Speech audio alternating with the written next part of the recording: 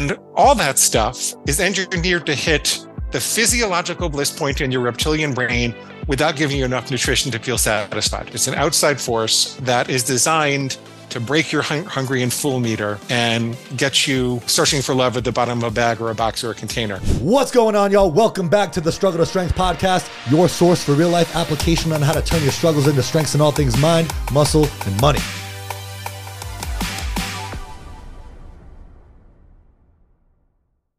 Companies develop food and engineer food to make money, and they make money by getting you to buy the food, and they get you to buy the food by getting you to eat the food. It's wild that not only are they engineering food, period. It's wild that not only are they engineering your health has nothing to do with it whatsoever. It has nothing to do with it.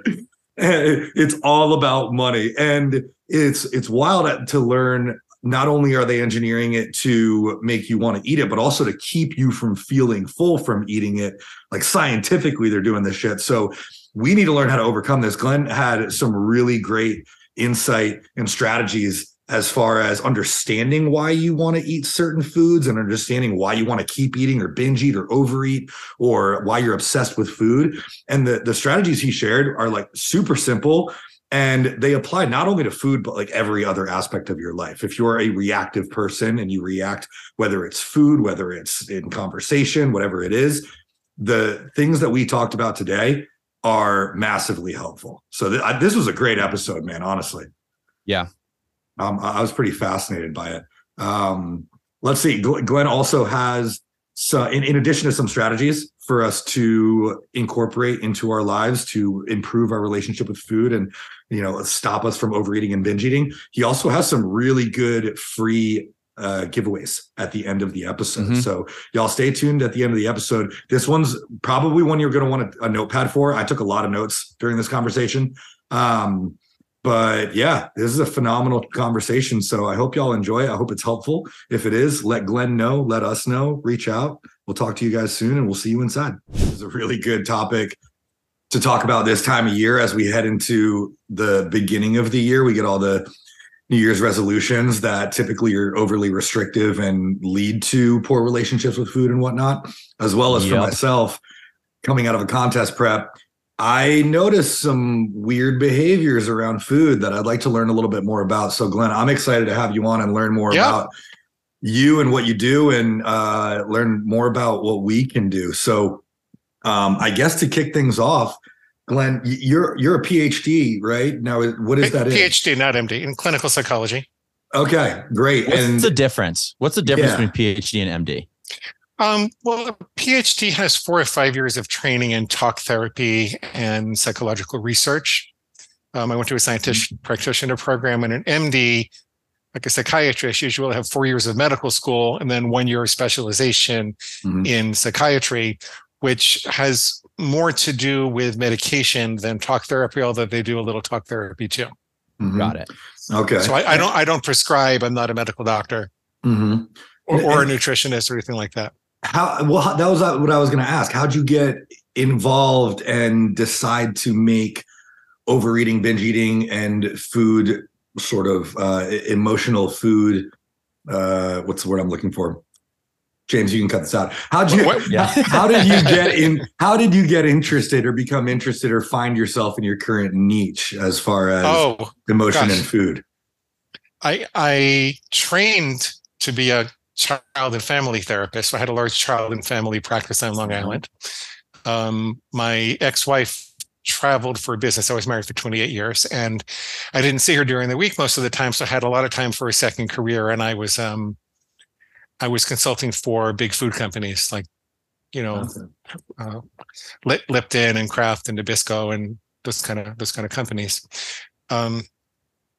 And most importantly, I had a problem with food myself. I had a serious problem. I mean, if you'd been to the Woodbury Country Deli in Long Island when I was in my 30s and 40s, they were probably out of pizza and Pop-Tarts because I got there before you. So it was that kind of thing. When I was a young guy, I figured out that because I'm 6'4" and I'm kind of genetically modestly muscular, if I worked out 2-3 hours a day, I could eat whatever I wanted to. Mm-hmm. And, whole pizzas, boxes of muffins, boxes of donuts. And I thought it was a great thing. I didn't think it was a problem. Um, but as I got older and I was commuting a few hours a day each way to go to graduate school and see patients, and I was married and I was running a business, I just didn't have the time to work out like that. And I found that the food had a hold on me. I kept eating the same way that I was. And it didn't bother me so much for the weight because I didn't gain that much weight at first. But it interfered with my thinking. I would be sitting with a suicidal patient and thinking, when can I get the next pizza? Right. Or, working with a couple that just found out about a divorce. And I'm thinking, when can I get to the donut store? And if you know anything about psychology, and it was always the most important thing to me to be a great psychologist. I come from a family of 17 psychotherapists, and that was always the most important thing. It's not so much of an intellectual endeavor. You have to know a lot of things, but in the end, it's not like people present you the jigsaw puzzle of their life and you say, well, just rotate this piece here. And they go, great, doc, I'll get right on that. They have to love and trust you enough to leave your comfort zone and do that kind of thing, which means you have to be 100% present with them and lend them your soul. And I couldn't do that. So I took the traditional psychological route, which says that there must be a hole in my heart. And if you figure out how to fill that hole in your heart, you won't have to keep filling the hole in your stomach. And I went to all the best therapists, and I went to Overeaters Anonymous, and I did a lot of soul searching, which was beautiful. I mean, it made me a better person, a more compassionate person, but I would get a little thinner and a lot fatter, and a little thinner and a lot fatter, and a little thinner and a lot fatter. And ultimately, I started putting together that maybe I had the wrong paradigm, that this love yourself thin thing, as compassionate as it was and as interesting as it was, maybe that wasn't quite correct, because I saw the big food companies spending millions, if not billions of dollars to pay rocket scientists to engineer these hyper palatable concentrations of starch and sugar and fat and oil and excitotoxins and salt. And all that stuff is engineered to hit the physiological bliss point in your reptilian brain without giving you enough nutrition to feel satisfied. That has nothing to do with whether my mama dropped me on my head or her mother dropped her on her head. Nothing to do with a hole in my heart or being in a bad marriage. It's an outside force that is designed to break your hungry and full meter and get you, searching for love at the bottom of a bag or a box or a container. And every time that you do, there's some fat cat in a white suit and a big mustache laughing all the way to the bank. And I said, okay, so this is a different paradigm. This has nothing to do with any in-depth soul searching I'm going to do. I did this, I did kind of a study of neurology, and I found out that the part of the brain that responds to addiction, not just food addiction, but all kinds of addiction, it's really the reptilian brain, like the brainstem.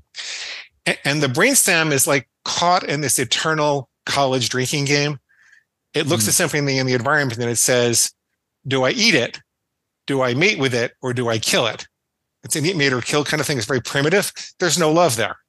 And so, when you're at Starbucks and you said you're not going to have chocolate during the week, and there's a big hairy chocolate bar on the counter, and you're thinking, gee, I worked out hard enough, and I'm probably not going to gain weight if I have it, and I'll just have a couple of bites. That's your reptilian brain being active. That's not a lack of love. It's the mammalian brain and the neocortex on top of that delays those impulses and says, wait a minute, before you eat, mate, or kill that thing, what impact will that have on the people that you love, on your tribe, on your family, on the kind of person you're trying to be? I'll bring this to a head in a second. So I said, okay, so there are these outside forces that are stimulating my lizard brain, trying to get me addicted. The lizard brain doesn't know love. I'm trying to love myself out of this addiction, but the lizard brain doesn't know love. Maybe this has something more to do with being the alpha dog of my own mind than healing my inner wounded child. At the same time, I'd run a study. I was getting paid a lot of money to run these big studies for these corporations. So in the days when internet clicks were cheap, I set up a survey and I asked over 40,000 people over the course of about 5 years. who were searching for solutions to stress, emotional stress, work stress, home stress. I asked them what they were stressed about and what foods they had trouble stopping eating when they went to them. And I found three interesting things. One was that people that went to chocolate like I did, that tended to be a little lonely or brokenhearted or depressed. People who were going to soft, chewy, starchy things like pizza or bread or bagels, they tended to be stressed at home. And people who went to crunchy chips and, pretzels and salty things, they tended to be stressed at work. I thought, okay, that's really interesting. This was the last vestige of my trying to find an emotional connection, right? I called my mom, who's also a therapist and happened to have raised me. And I said, Mom, I figured this thing out. I think that people that are running to chocolate are a little lonely, brokenhearted, or depressed. And I just want to know, do you see a connection? Is there something in my youth that I would have gone to chocolate when I was lonely or brokenhearted or depressed? And she says, honey, I'm so sorry. And she gets this horrible look on her face. And I said, Mom, it's okay. It was 40 years ago. I love you. I just want to figure this out. She said, well, when you were 1 year old in 1965, your father was a captain in the army, and they were talking about sending him to Vietnam, and I was terrified. And at the same time, my dad, your grandfather, had just gotten out of prison, and he had been my whole life, and I didn't know that he was guilty, and he was, and I was horribly depressed because of that. And I didn't have the wherewithal to hold you and love you and play with you and feed you healthy things all the time. So I got a big bottle of chocolate Bosco syrup and I put it on a refrigerator in the floor. And I would say, go get your Bosco, and you go crawling over to it and you suck up the Bosco and you go into a chocolate sugar coma.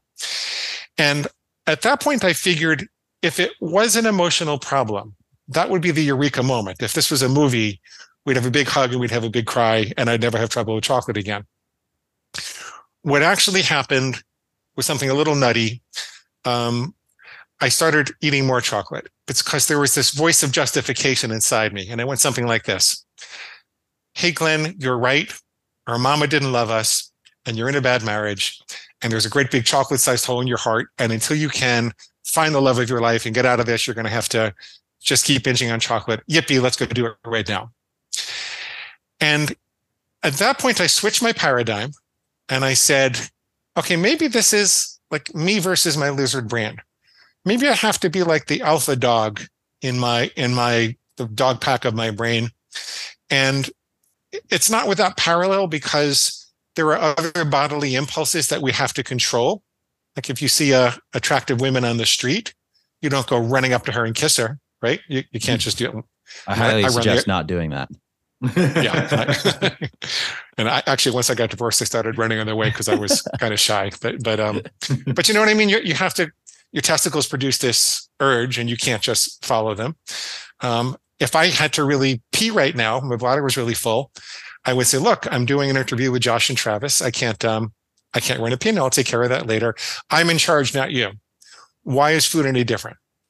So I did this crazy thing and I never thought I was going to be teaching this. I didn't know I was going to write a book about it. It was just me and a journal. I decided that I was going to call my inner reptilian brain my inner pig. I should have called it a food monster and then all these women wouldn't be mad at me, but I called it my inner pig.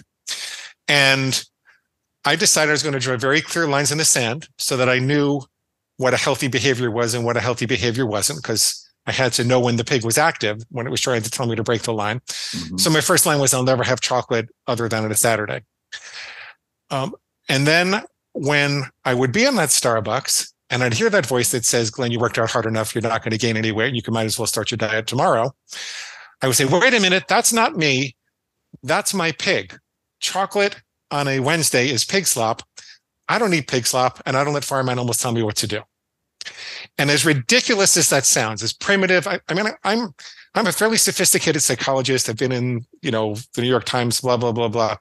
But it's kind of embarrassing for me to say that this is what started to work for me, but it is, because it gave me those extra microseconds at the moment of impulse to wake up and remember why I made the rule in the first place. I wish I could say I followed it 100%. I didn't. What did happen immediately was I stopped feeling confused and powerless. Things got really, really clear for me.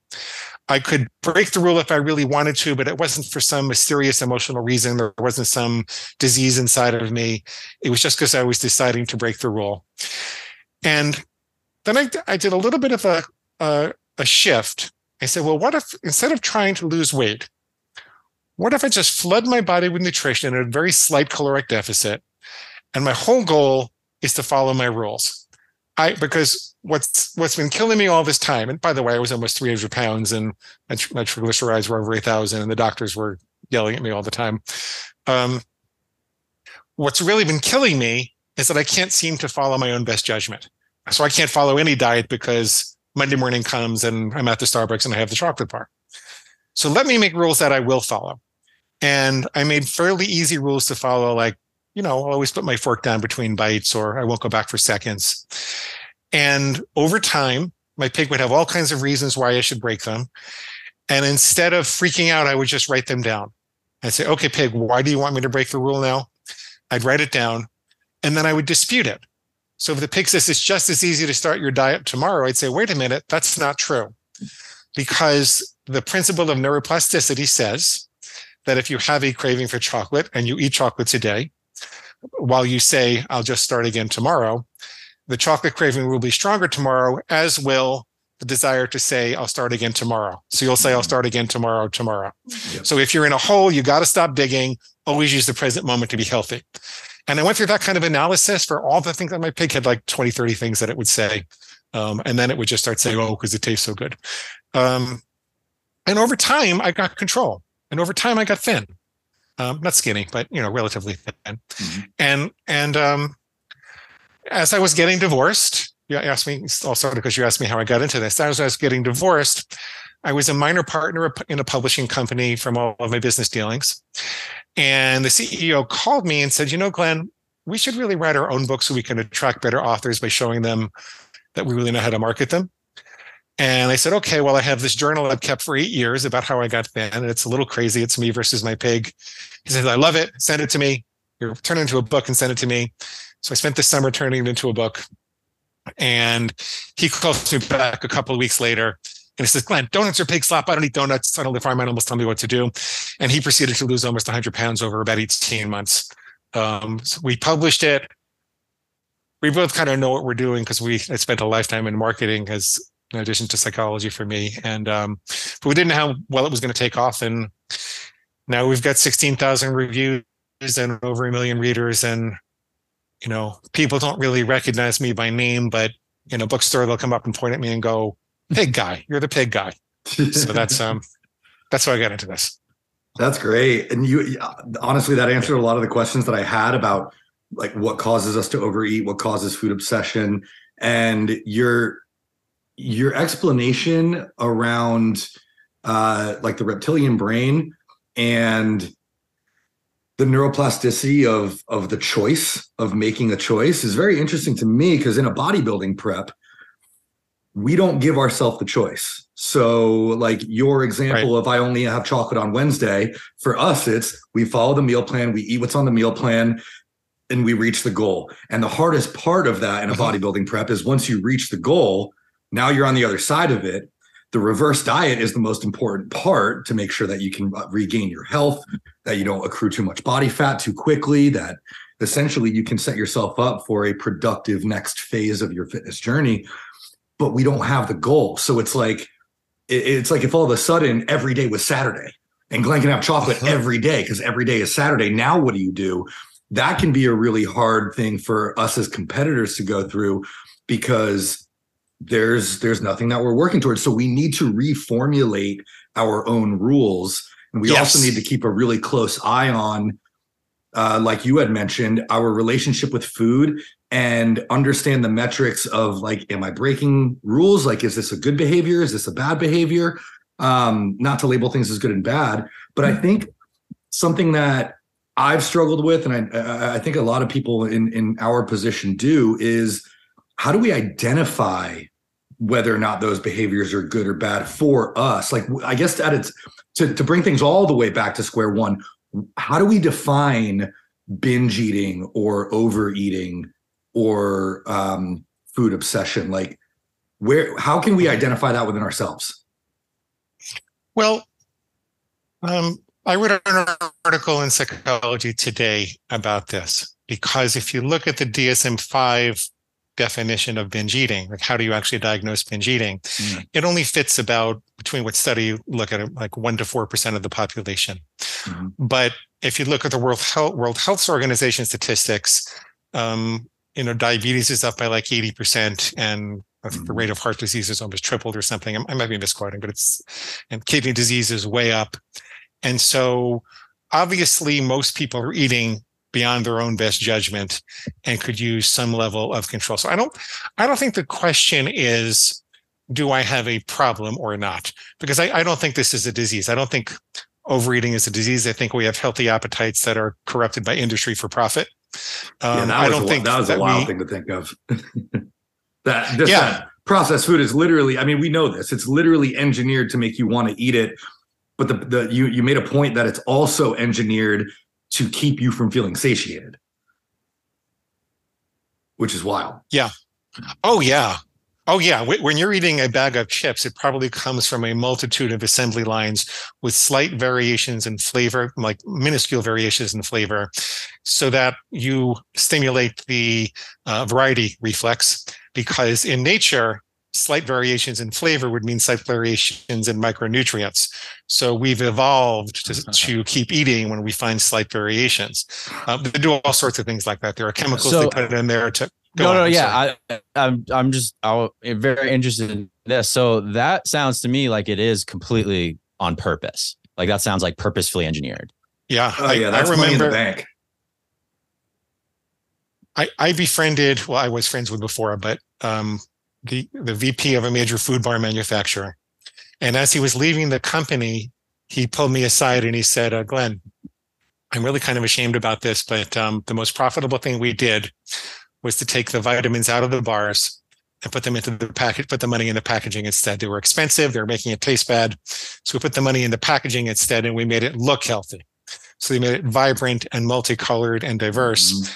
Because in nature, you're told to eat the rainbow, because evolutionarily, we have these buttons that say, when I see yellow and red and blue and green on my salad plate, I'm going to get a variety of micronutrients. So in this case, they're engineering it to prey on that without actually giving you the nutrition to feel satisfied. Yeah. Have you ever noticed that with like rainbow sprinkles? Oh yeah. Yeah. Just like chocolate sprinkles versus rainbow sprinkles. I notice I have a different reaction to rainbow sprinkles. Like, and they even go a step further and they say, taste the rainbow. Yeah. Like Skittles. They're just full out with it. Yeah. They're not even trying to hide Have you ever been asked to like come into one of these companies to help them like engineer the food to be more addictive? Has that ever come across your table? Remember, I'm not a food scientist. Okay. I was an advertising researcher, and I specialize in observational research. So I would do things like figure out what emotional values a commercial was conveying without saying it directly, or did people choose? This is not a client, but they choose Poland Spring water versus Evian water because they valued activity, or because they valued health, or because they valued prestige. And I could discern those things with observational research without asking people directly. That's what I did. Interesting. Why is food like that? Like, how did we find ourselves here? I don't think these people are evil. I think that they see their job as making food fun, and they're living in a very competitive market where the consumer votes with their dollars, and consumers don't really want to be healthy. They want to believe that they're being healthy. They're looking for what I'd call plausible deniability. So this bag of potato chips here was made with vitamin E oil from avocados, right? Never mind that the oil was heated to temperatures that created, carcinogenic compounds, or that you're ingesting acrylamides, or that there's virtually no nutrition, but it's got a little bit of vitamin E from this oil. And then it's like the consumers have a get out of jail free card. So what they really want, avocados. Yeah. It's like eating avocados. Right. Right. Exactly. So it's. Yeah. When did this start, do you think? I'm just super interested, like how, because it seems like we're kind of just poisoning people for profit, and that doesn't really have a very like positive ending, you know? There's a really good book called Sugar, Salt, Fat. Sugar, Salt, and Fat that goes over the history of all that. It's it really came into vogue. Like there was a lot of politicization. The lobbying efforts and the people in power got in control of the food pyramid, and they kind of adjusted it for the profits of the industries rather than the health of the consumer. Mm-hmm. And then, as in the 50s and 60s, as people were studying this stuff, they figured out that sugar sells and salt sells, and these chemicals sold. And it's just who said this? I think Winston Churchill said, democracy is the worst form of government except for all the others, because democracy doesn't protect us against this type of capitalistic greed. Yeah. That's probably the best way of saying it, honestly. Yeah. There's nothing perfect. You're just picking the least worst. Yeah, exactly. Yeah. But caveat emptor. I mean, you need a good offense. Mm-hmm. Yeah. You can defend yourself with a good offense. You got to be proactive about this stuff. Yeah. So I just have one more question, just kind of about like the history here, I guess. But like, we talked a lot about like the lizard brain. What is going on in the brain? Like, why is it so hard? Why, like, what is going, like, what is the lizard brain, and like, what is going on when you're getting like addicted to foods or making bad food choices or whatever? Like, what's the history of that, I guess? Okay. So that's an excellent question, and I'm going to answer with my best understanding. I believe that it's a misfiring of the sympathetic nervous system. The sympathetic nervous system is the system that gets us fired up for action. Fight or flight, feast or famine, right? And in our evolutionary history, 99.9% of the time, until the last couple of 100 years, food was pretty scarce. We didn't have supermarkets filled with all of these things. And so when you found a concentrated source of calories that was available for very little effort, your sympathetic nervous system would light up and say, get this before someone else does, eat as much as you can, right? Mm-hmm.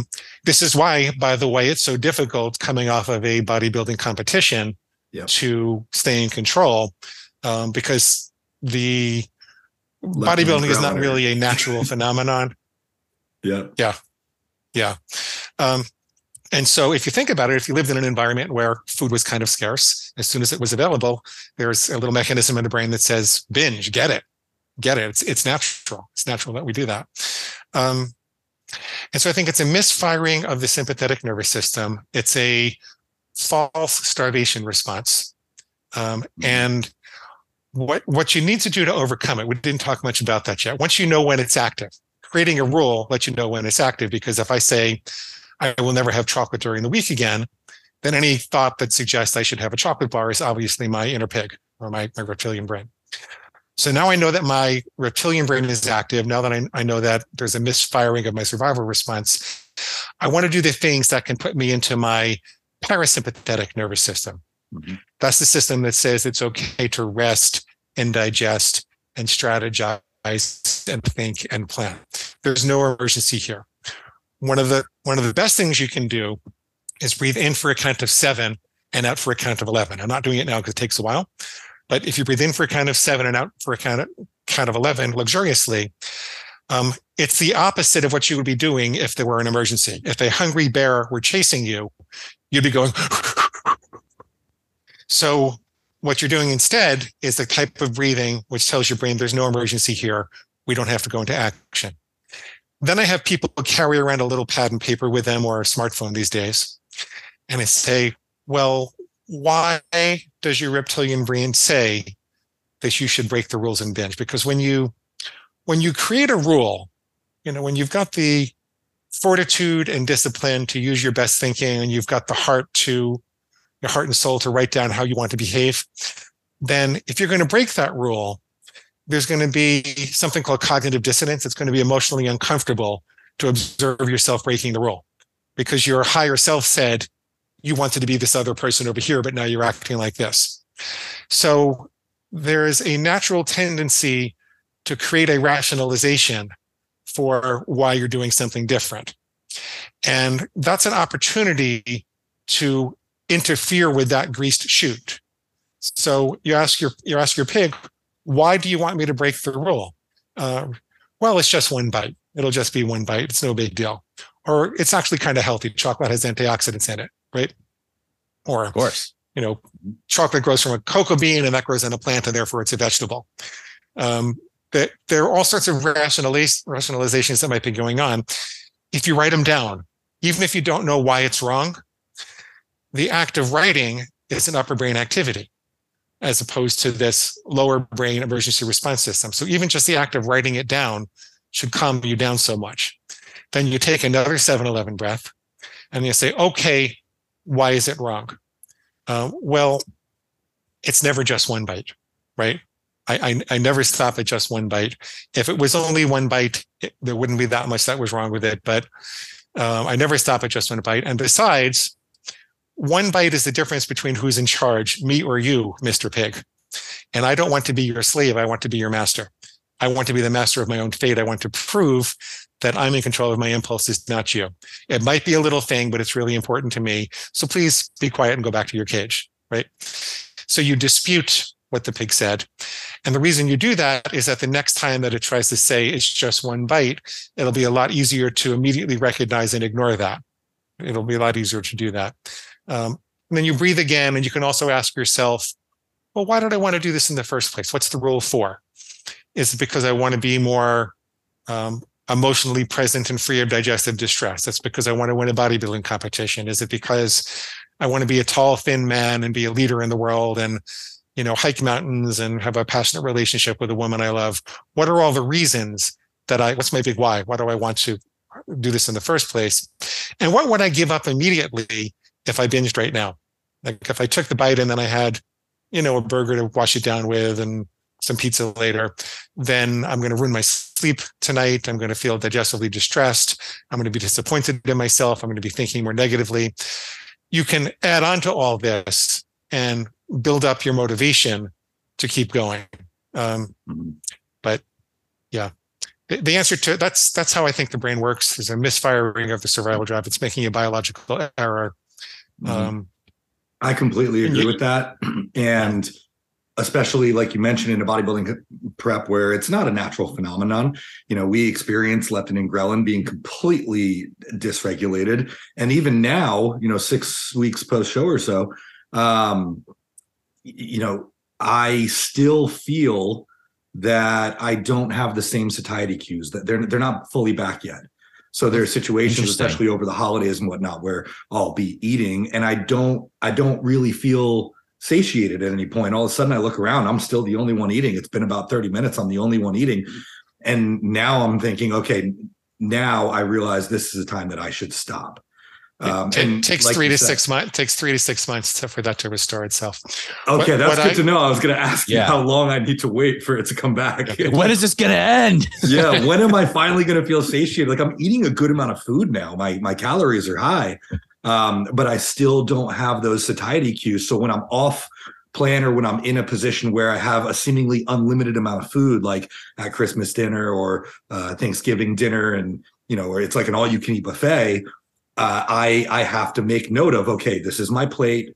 This is what I'm going to have. I have to go in with a plan and I have to stick to the plan. Like you said, that's exactly you have to make rules. That's exactly what to do. Yeah. Or if you still want to eat a lot of the junk that you couldn't have when you were in the competition, then you can contextualize it and bound it. So, I'm going to have a piece of chocolate cake on Friday mornings at the diner. And see, overeating recovery, addiction recovery with food, it's less about the particular food that you have, although some people have to give up sugar and flour and alcohol, but not everybody does. It's a lot less about that. It's more about moving your important food decisions from whim and emotion to your intellect. So any place where you used to get in trouble, any place where you overate, you use your intellect to define what a healthy way of being with food would be. And then you don't go by your feelings, because feelings aren't facts. Most of us have a broken, hungry, and full meter. And until you get these things under control for 4 to 6 months and you get a lot of the junk out of your system, I believe that the mindful quest to eat when you're hungry and stop when you're full, as much as I think it's a good idea, I think it's kind of doomed to fail, given the types of foods we have in our society and the patterns that people engage in. So I usually get people on a very regimented plan for 4 to 6 months. And then if they want to be a mindful eater, we start letting go of the rules little by little and, focus on eating when they're hungry and stopping when they're full. But it's a very, very difficult thing to do right out of the gate. Absolutely. That's awesome. And just to be clear, did you say 4 to 6 months, or is that 46? No, 4 to 6. 4 to 6. I was like 46 months. By the summer, you should be okay in the summer if you eat until then. Okay, good. Yeah, and I agree with that. I think this is another like neuropathway situation where I think of this like water in a river. You've been making these same decisions and you're creating a deeper groove, a deeper river, and it makes it easier to stay in that. If you want to divert that river and start making new decisions, it's going to take a while for that river to want to change its course. And so honestly, 4 to 6 months doesn't sound that bad. That's that's really good to know. I'm just my last question is what do we do going forward? Like, do you have any tips or tools or techniques or anything for someone who's like, maybe, just kind of in general, like navigating this world? It seems like when it comes to food, there is, very profitable, powerful sources that are basically trying to get you to make unhealthier decisions because they make more money. It's like, how do we navigate this type of thing? Well, I'm going to give everybody a free copy of my book at the end. Yeah. But essentially what you want to do is start with one simple rule. Most overeaters are also good dieters, but they make the mistake of dieting too hard and then overeating too hard. So they're on this kind of feast and famine roller coaster. You remember I told you about that evolutionary mechanism in the brain that says if calories and nutrition are scarce, then as soon as you find it, you're going to have to eat a lot. That's the only reason, by the way, that so many people feel like being too full is a trigger to overeat. Otherwise, it doesn't make sense, because being full would mean that you found a food source. So what you want to do is start with something simple, like go to kindergarten before you go to college. Come up with one simple rule that you can and will do. Like I always put my fork down between bites, or I'll never go back for seconds, or I always take 3 deep breaths before I begin a meal, or I always write down exactly what I'm going to eat within 5 minutes of the meal, and I stick to my plan. So something that doesn't necessarily restrict what you're eating, but just becomes a behavior that you can follow that draws a really clear line. It's not going to be too onerous, yet it's something that you can do, and it's going to make you feel like you're going in the right direction. One simple thing. Some people say, I'll never eat after 8 o'clock at night. I won't eat in the bedroom. Always brush my teeth and never eat anything after dinner. So one simple rule. And then follow the procedure that I talked to you about and see if you can learn how to play this game. A lot of people tell me with just that one simple tip that their life is totally different than it was before, that they're able to get control they couldn't get before, because see, we're given the wrong advice in the culture. We're told that you should eat well 90% of the time and indulge yourself 10% of the time, but we're not told how to discern which is the 90% and which is the 10%. And if you don't know which is which, then every time you're in front of something delicious, that's another food decision to make. And willpower is the ability to make good decisions. We wear down our willpower over the course of the day with every decision we make. Not just food decisions, by the way. We find that, if we have people do math problems, they have trouble resisting marshmallows afterwards. So every kind of cognitive operation, it's like it burns a little bit of your willpower glucose in the brain. So take a step out of your life for 5 or 10 minutes twice a day and try to put away the electronics and take a couple of breaths and just get away from all the input and decision making. Follow one simple rule, use the procedure that we talked about, and take a look at the things that I have for you to go forward when we get to the end of the interview. Mm-hmm. That's super helpful. And I think even what we've discussed here with it, like your breathing technique and taking notes and identifying with your reptilian brain, your inner pig, that's a super helpful thing. Even if all it does is give you the opportunity to take a step back and respond rather than react. I think that is a huge tool that people can benefit from. And honestly, not just with food, but in every aspect of your life. Because we exist in the space between stimulus and response. Yes. Right. That's where we make human choices.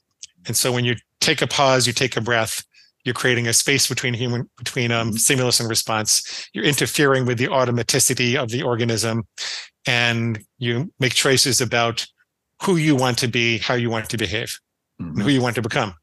Yep. I think that's it. I think take your space is like the take mic your drop space, of man. the episode. Take your space, man. Own your space. Be comfortable and confident in your space. I love it. Yeah, Glenn, this has been fascinating and super helpful for me. And I know there are definitely a lot of people in our space who listen to our podcast who are also bodybuilders who are going to learn a lot from this. All of my clients are going to be listening to this episode. I can promise you that. And I'm definitely going to want to keep in touch with you and learn a little bit more about what you have to offer. So I know our listeners will as well. Why don't you give yourself the plug and tell us where we can find you and what you've got going on? Okay. I've got 3 things for you. They're all free.